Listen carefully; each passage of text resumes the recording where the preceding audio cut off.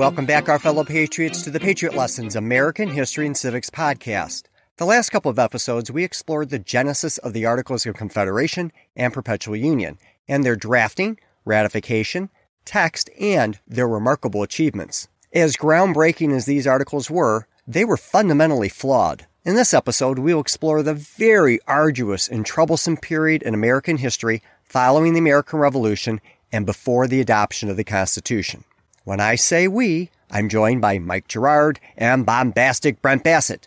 And Sheila Guerin, thank you for your support. Now, the articles were flawed for a number of reasons.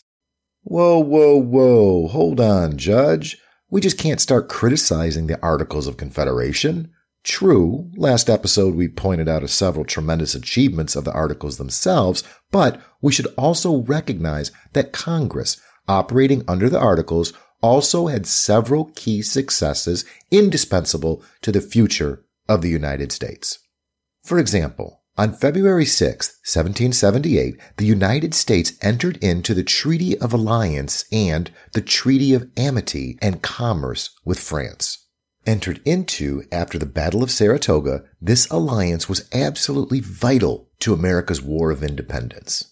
It gained America a critical naval ally against the powerful British Navy as well as essential military supplies. With the entry of the French, the American Revolution blew up into a global conflict which bled British troops out of North America. The British Empire was forced to defend itself across the world and could no longer concentrate all of its offensive military might against the United States. This was critical to America's victory. Vive la France! Admittedly, as we learned in the last couple of episodes, when France and the United States entered the treaties, the Articles had not yet been officially ratified by the states, but the Congress had approved them back on November 15, 1777, and acted as if they were in effect. With the assistance of the French, the Continental Army and state militia troops won several major battles and persevered in a war of attrition to grind down the massive British military forces. The English Empire all but gave up on offensive operations after the Battle of Yorktown in 1781. The war ended with the English recognizing American independence with the Treaty of Paris on September 3, 1783. All of this occurred under the auspices of the Articles. Mike Gerard, there is no doubt those were impressive and crucial contributions of the Articles. The Articles were also successful in addressing some fundamental domestic issues. One of the overlooked accomplishments was the Land Ordinance of 1785. That land ordinance established the rules for the settlement of the lands west of the Appalachian Mountains. Under the Land Ordinance, land was surveyed and then sold. The survey system set up for the ordinance and its successors were eventually used to survey 3/4 of the continental United States. The system drew up townships of 6 square miles divided into sections. The revenue of the land sales was used to pay for congressional programs and to pay down the war debt from the Revolutionary War. That's right, bombastic Brent Bassett. Another truly unprecedented achievement under the Articles was the adoption of the Northwest Ordinance of 1787. The Northwest Ordinance was based on Thomas Jefferson's draft of the Land Ordinance of 1784, which set the stage for the Land Ordinance of 1785 and the Northwest Ordinance. It eliminated any lingering claims of the original states to the otherwise unorganized political territory west of the Appalachian Mountains, north of the Ohio River, and east of the Mississippi River. The Northwest Ordinance provided that this massive territory would eventually become new states, and that those states would be on equal footing with the original states. The ordinance provided that at least 3 and as many as 5 new states would be carved out of the territory. Truth be told, the Northwest Ordinance became the home of the states of Ohio, Illinois, Wisconsin, Indiana, about a third of Minnesota, and our home state, Michigan. The ordinance established a key commitment to education. In fact, it specifically provided that religion, morality, and knowledge being necessary to good government and the happiness of mankind, schools and the means of education shall forever be encouraged. These were not mere idle words. Section 16 of the ordinance reserved a section of each township for school purposes, laying the groundwork, quite literally, for widespread common and public schools. Moreover, the Northwest Ordinance provided that at least one university would be created out of the territory.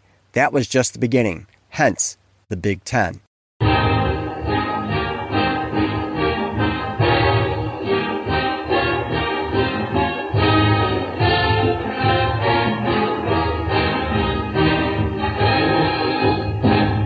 Go Blue! The Northwest Ordinance also provided for basic government, composed of a governor, secretary, and 3 judges to be appointed by Congress when there was less than 5,000 white free men in a territory. Once that threshold was passed, an elected legislature would be established.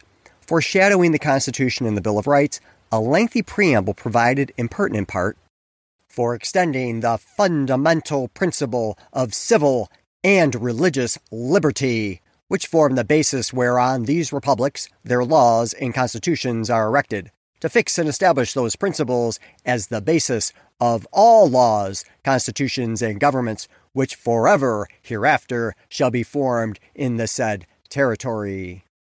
Accordingly, the Northwest Ordinance specifically protected religious freedom, property rights, the right to a jury trial, due process, equal representation in the legislature, and habeas corpus, which is a legal mechanism to ensure that people that are facing charges just don't rot in prison, but they're brought forward to a court to face the music. The Northwest Ordinance also banned excessive fines, cruel and unusual punishment, and ex post facto laws, which are laws that make a crime out of something that was legal at the time that it was performed. Ironically, Thomas Jefferson had prepared a draft of the Land Ordinance of 1784, which set the stage for the Land Ordinance of 1785, and Jefferson's draft prohibited slavery. That provision was deleted from the Land Ordinance in 1784, but was resurrected in the Northwest Ordinance. The Northwest Ordinance ensured that all would be free in the territory. Section 6 banned slavery and involuntary servitude. The importance of this freedom-guaranteeing provision cannot be overstated. As the northern states were slowly moving to eliminate slavery, the newly established territories would never have the stain of slavery. The North would be free. However, it did include a fugitive slave law provision. In other words, escaped slaveholders could require that enslaved persons who had fled the bondage be returned into slavery. Such a travesty. Okay, now that we've given the devil his due, we can discuss the flaws of the Articles of Confederation. Whoa. Hold on, Mike Gerard. We just can't start criticizing the Articles of Confederation. True. Last episode, we pointed out several groundbreaking achievements of the Articles themselves. We've also recognized today that Congress operating under the Articles had several successes indispensable to the future of the United States. But we are forgetting another set of fundamental charters. The 13 states each had their own constitutions. To best understand the shortcomings of the Articles, we need to know something about the state constitutions too. You know, Mike Gerard, the judge has an excellent point. With the Revolution came an explosion of political and societal reform. The Declaration of Independence nearly propelled the states into the original state of nature. No longer bound to king or parliament, the 13 states were presented with a unique opportunity to restructure their governments, to bring to life a new social compact. Thomas Jefferson explained, "Our revolution presented us an album on which we were free to write what we pleased." The states went about the work to adopt new state constitutions. Many features of modern government were first implemented. They were written fundamental charters, so everyone knew the rules. They were based on the idea of self-government. Legislatures and governors were elected by and accountable to free men. Nobility and royal privilege were abolished. Written bills of rights protecting individual rights were essential parts of the governing documents. Moreover, many of the state constitutions recognized the first principles of the rule of law, unalienable rights, limited government, the social compact, equality, and the right to alter or abolish oppressive governments. For example, the constitutions expressly recognized the unalienable nature of certain rights, the equality of men, and the origin of just government through the Social Compact. We tend to overlook these Revolutionary Era documents, but the reality is that they established the strongest protections of unalienable rights in history. Unfortunately, many of the state constitutions were flawed. Prior to the American Revolution, the colonial governors were royal officials who often abused their power to implement unjust British policy. Inherently distrustful of kings and governors, the new states vested legislatures with the great bulk of power. As elected representatives of the people, most assumed that legislatures would be the strong guardians of the people. Governors became figureheads or sometimes replaced by a council. For instance, Pennsylvania replaced the governor with a 12-person executive council. Many states mandated that governors be elected by the legislature for short terms, making them nearly powerless or just puppets of the legislative bodies. Likewise, the judicial branch was often very weak and undefined. State legislatures exercised not only legislative power, but often exercised or dominated executive and judicial powers. Some states even adopted single-chamber, that is, unicameral, legislatures, leaving all power in the hands of a few assemblymen, which often acted quickly upon passion rather than cautiously upon reason. Critics also charged that the state legislatures were composed of less than able politicians who were often beholden to the more unsavory elements of society. Not only did the states vest nearly unchecked power in their respective legislatures, many appeared incapable of protecting liberty and maintaining public order. In particular, Shays' Rebellion in Massachusetts sent ripples of dread throughout the states. Historian Edmund Morgan explained, "It was feared by many the whole country would degenerate into anarchy. Those who felt this way saw a dreadful portent for the future in what happened in Massachusetts in the autumn of 1786. Farmers in the western part of the state, hit hard by a combination of low prices and high taxes, rose in armed rebellion. Under Daniel Shays and his men, closed the courts in Berkshire, Hampshire, and Worcester counties, thus ending suits at law and preening creditors from collecting their debts. They defied the state government, and if the loyal militia of the state had not come to the rescue, the United States arsenal at Springfield would have fallen to an armed mob, with the central government helpless to prevent it. Without men or money, it would be equally helpless to cope with future, possibly worse, threats of anarchy." Although defeated by the militia, many of the leaders of Shays' Rebellion were not only pardoned, but later elected to the Massachusetts state legislature. In fact, many of the rebels' demands were subsequently enacted into law. This state of affairs sent shivers down the spines of many, many political leaders across the continent. They had not pledged their lives, fortunes, and sacred honor during the Revolution so that mobs and civil disorder would replace Parliament and king. In fact, the prevailing sentiment across the world was that the people were a rabble who did not have the character, education, self-restraint, and commitment to rule safely. The masses did not understand or care to protect the first principles of the rule of law, unalienable rights, limited government, the social compact, and equality. Classic political philosophy held as a nearly universal law that democracy would denigrate into mob rule. Mob rule would then give way to a strongman, a dictator who would bring order to chaos. Giving the people power was a recipe for disaster. Kings across the globe were watching, most likely rooting for America to prove that self-government would fail. In addition, classical theorists believed that if the people had power, they would abuse it by violating the property rights of the rich. That is, they would use the government to steal from the rich and give to themselves.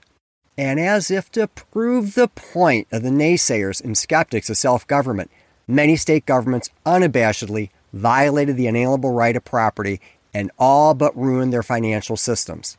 As the result of the revolution and the accompanied disruption of trade with Great Britain, many indebted farmers and merchants faced dire economic circumstances. In response, several state legislatures issued nearly worthless paper money and enacted debtor relief legislation that invalidated previously legitimate private contracts. Some legislatures delayed or reduced the payment of public and private debts, refused to pay their quotas of national expenses, and raised their own salaries while lowering those of other governmental officials.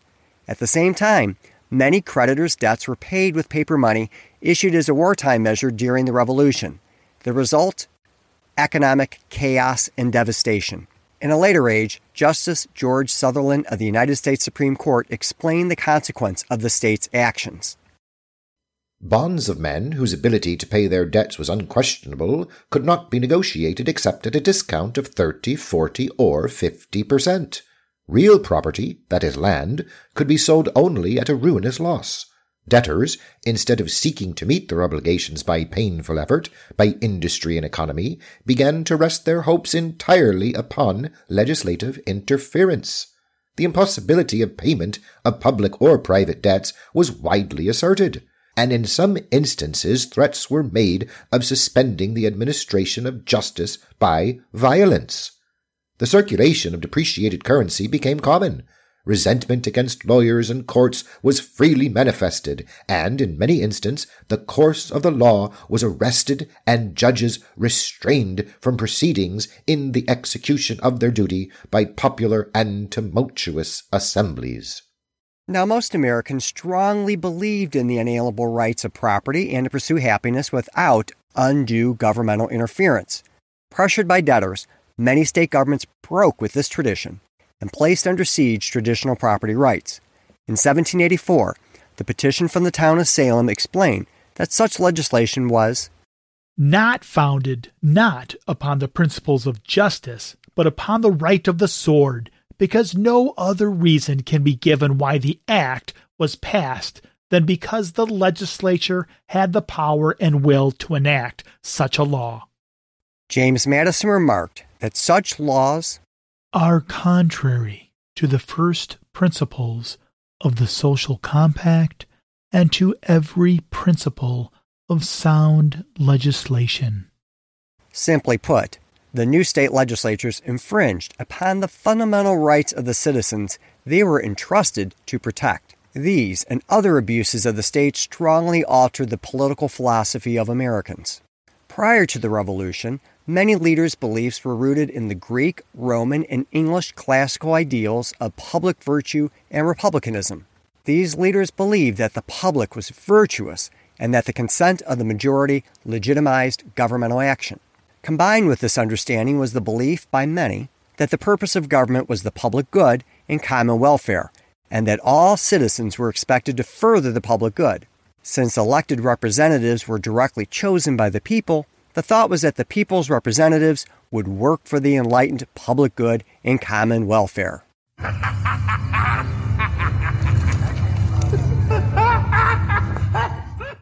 Yes, they were really naive, weren't they?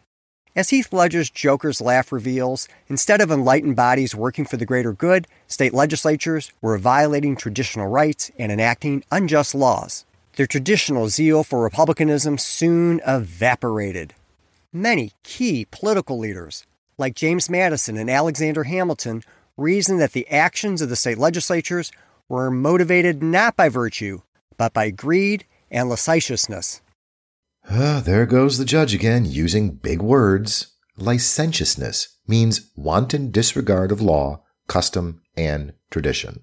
Americans began to understand that unchecked state representatives of the people were to be as much feared as unbridled kings and royal governors. One contemporary journalist wrote, "At the commencement of the Revolution, it was supposed that what is called the executive part of government was the only dangerous part. But we see now that quite as much mischief, if not more, and as much arbitrary conduct acted by the legislature." Over time, the tyranny of the British appeared to be replaced with the tyranny of the legislatures. James Madison, brilliant as always, explained it this way. Wherever the real power in a government lies, there is a danger of oppression.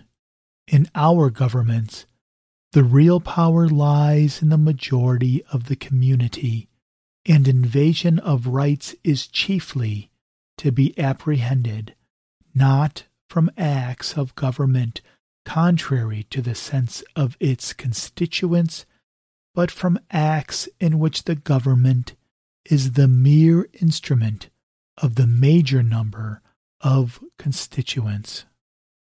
John Francis Mercer declared at the Constitutional Convention that the state legislatures had become the epitome of the corruption of liberty.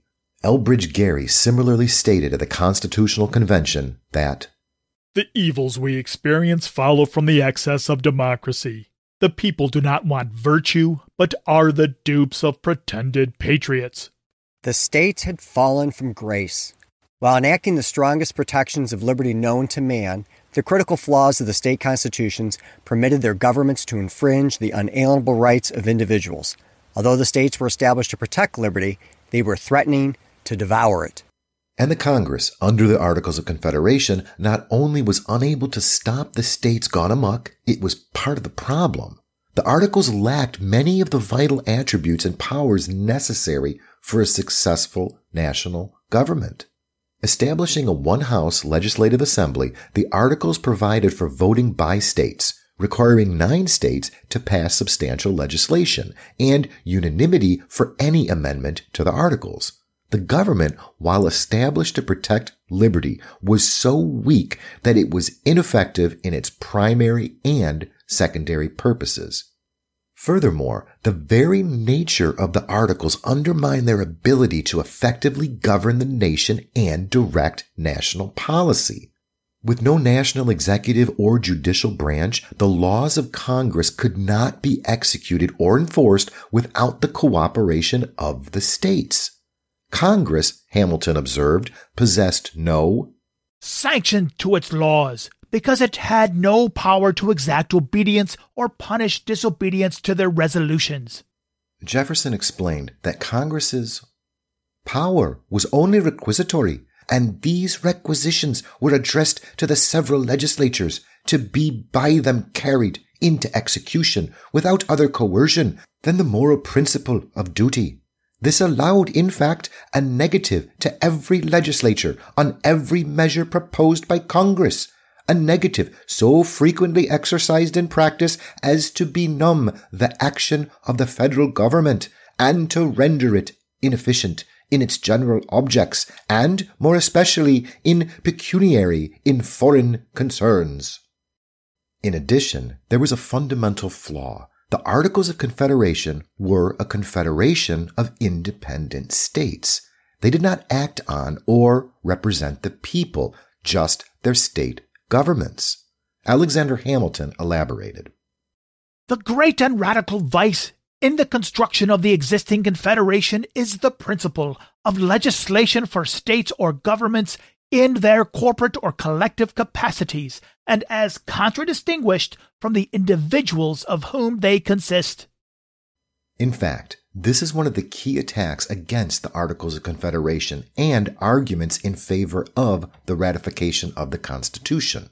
Constitutional Convention delegate James Wilson succinctly argued at the Pennsylvania Ratifying Convention that the present Articles of Confederation is a confederation of sovereign states. Its principle is not the principle of free governments. The people of the United States are not, as such, represented in the present Congress and considered even as the component parts of the several states. They are not represented in proportion to their numbers and importance. In other words, there was no social compact of the people, just a confederation among independent states. It deprived the people of direct self-government. It also inevitably led to irreconcilable disputes that paralyzed the Congress. Indeed, each state, possessing distinct interests with regards to the major issues of the day, commonly refused to cooperate to formulate national policy. Even when such policies were developed, they could be ignored or overridden by individual states or by a bloc of states. The states often either refused to act in concert or failed to enforce congressional requests or edicts. Thus, the national government was all but inoperable. Not only did the passage and execution of national law rely solely upon state cooperation, Congress was dangerously weak. The Articles, for instance, did not empower Congress to extract taxes from the states or individuals, nor could it borrow money. Instead, Congress was forced to all but beg for operating monies from the states. The states often failed to meet their obligations, nor did the Articles authorize Congress to enforce any regulation of interstate commerce.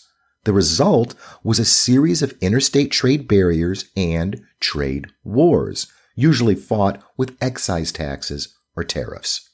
The states printed their own currency and possessed their own customs services. Foreign policy was fraught with similar tribulations. Congress could not execute treaties independently, but only with the concurrence of the states. Yet the states tended to act independently of Congress and each other. Some states passed laws violating the peace treaty with Great Britain and possessed their own independent navies to enforce contradictory foreign relations. Although Congress could declare war, it depended upon the generosity of the states to fund and wage it. In addition, because Congress was prohibited from maintaining a standing army, it relied heavily upon the state militias for the defense of the country. In fact, Congress was powerless, even in the face of domestic uprisings. Congress was incapable of aiding those states, like Massachusetts during Shays' Rebellion, that faced civil disorder. Ironically, the diametrically opposed issue existed in connection with what little power Congress had. Whatever power there was dangerously concentrated. The Articles vested its power solely in Congress. No executive or judiciary could check or balance oppressive congressional action. If there was planted in the Articles a seed of tyranny, it was the failure to maintain the separation of powers. In sum, the Articles failed. They did not unify the nation, but led to division and political chaos. In essence, each former colony possessed most of the attributes of national sovereignty, and Congress was at their whim. Not only were the autonomous states at times corrupt, but even when virtuous, they lacked the ability to unite into one nation. The Articles in the states had failed to protect liberty, the very reason for the Revolution. Leading founding father James Wilson, in his remarks at the Pennsylvania Ratifying Convention of the Federal Constitution, explained it all quite eloquently. To the iron hand of tyranny, which was lifted up against America, she manifested indeed an intrepid superiority. She broke into pieces the fetters which were forged for her, and showed that she was an unassailable force. But she was environed by dangers of another kind, and spring from a very different source.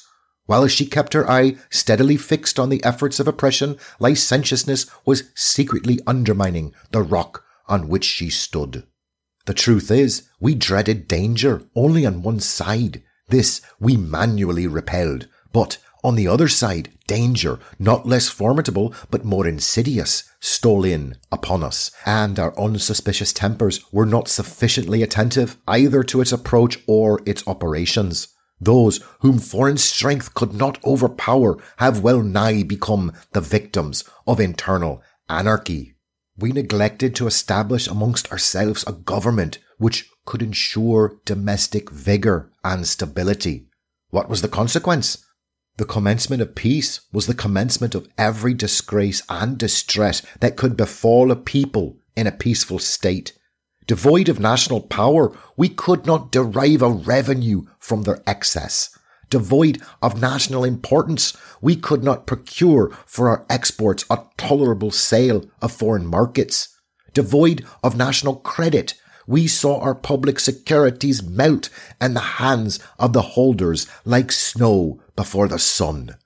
Devoid of national dignity, we could not, in some instances, perform our treaties on our parts. And in others, we could neither obtain nor compel the performance of them on the part of others. Devoid of national energy, we could not carry into execution our own resolutions, decisions, or laws. Shall I become more particular still? The tedious detail would disgust me, nor is it now necessary. The proceedings of Congress and of the several states are replete with them. Undoubtedly, Wilson's remarks rang true. John Quincy Adams, the son of John, one of America's all-time leading diplomats and president himself, accurately reflected the mood of the country and the crisis. The numbness fell into an atrophy. The Union languished to the point of death. A torpid numbness seized upon all of its faculties. A chilling cold indifference crept from its extremities to the center. The system was about to dissolve in its own imbecility. Impotence in negotiation abroad, domestic insurrection at home, were on the point of bearing to a dishonorable grave the proclamation of a government found on the rights of man. The crisis gripped the new nation. Would the country unite and forge a new government based on first principles, or would the world's one hope for freedom collapse? Some key takeaways from this episode. Following the American Revolution, each state established its own constitution, the strongest written charters of liberty in world history. Despite their strength, many of the states were unable to protect the inalienable rights of the people. By giving the legislatures and the passions of the people too much power, property, due process, and other rights were threatened. Economic chaos prevailed. In addition, Shays' Rebellion was a warning shot to political leaders throughout the continent that public order and security was threatened. Meanwhile, the Articles of Confederation were dangerously defective, providing almost none of the powers necessary to protect individual liberties and ensure the security of the nation, investing what little power it had solely in Congress. Young America was facing another existential crisis, whether it could survive self-government. The world's greatest experiment in liberty was on the precipice of disaster. Join us next time when we explore how Americans reacted to the crisis brilliantly by calling the Constitutional Convention. I am Oakland County Circuit Court Judge Michael Warren and author of America's Survival Guide. Our other two terrific Patriot narrators are Mike Gerard Skonechny, who is our sound designer and fabulous bartender, and Bombastic Brent Bassett, who is also a fabulous bartender. When those two get together, watch out. This podcast is produced by Patriot Week. Please visit Patriot Week's website at patriotweek.org to learn more about our first principles, key documents and speeches, founding fathers and other great patriots, and flags from American history, along with all the terrific resources we have to offer. Our fellow patriots, thank you for listening. Until next time, God bless you, and God bless America.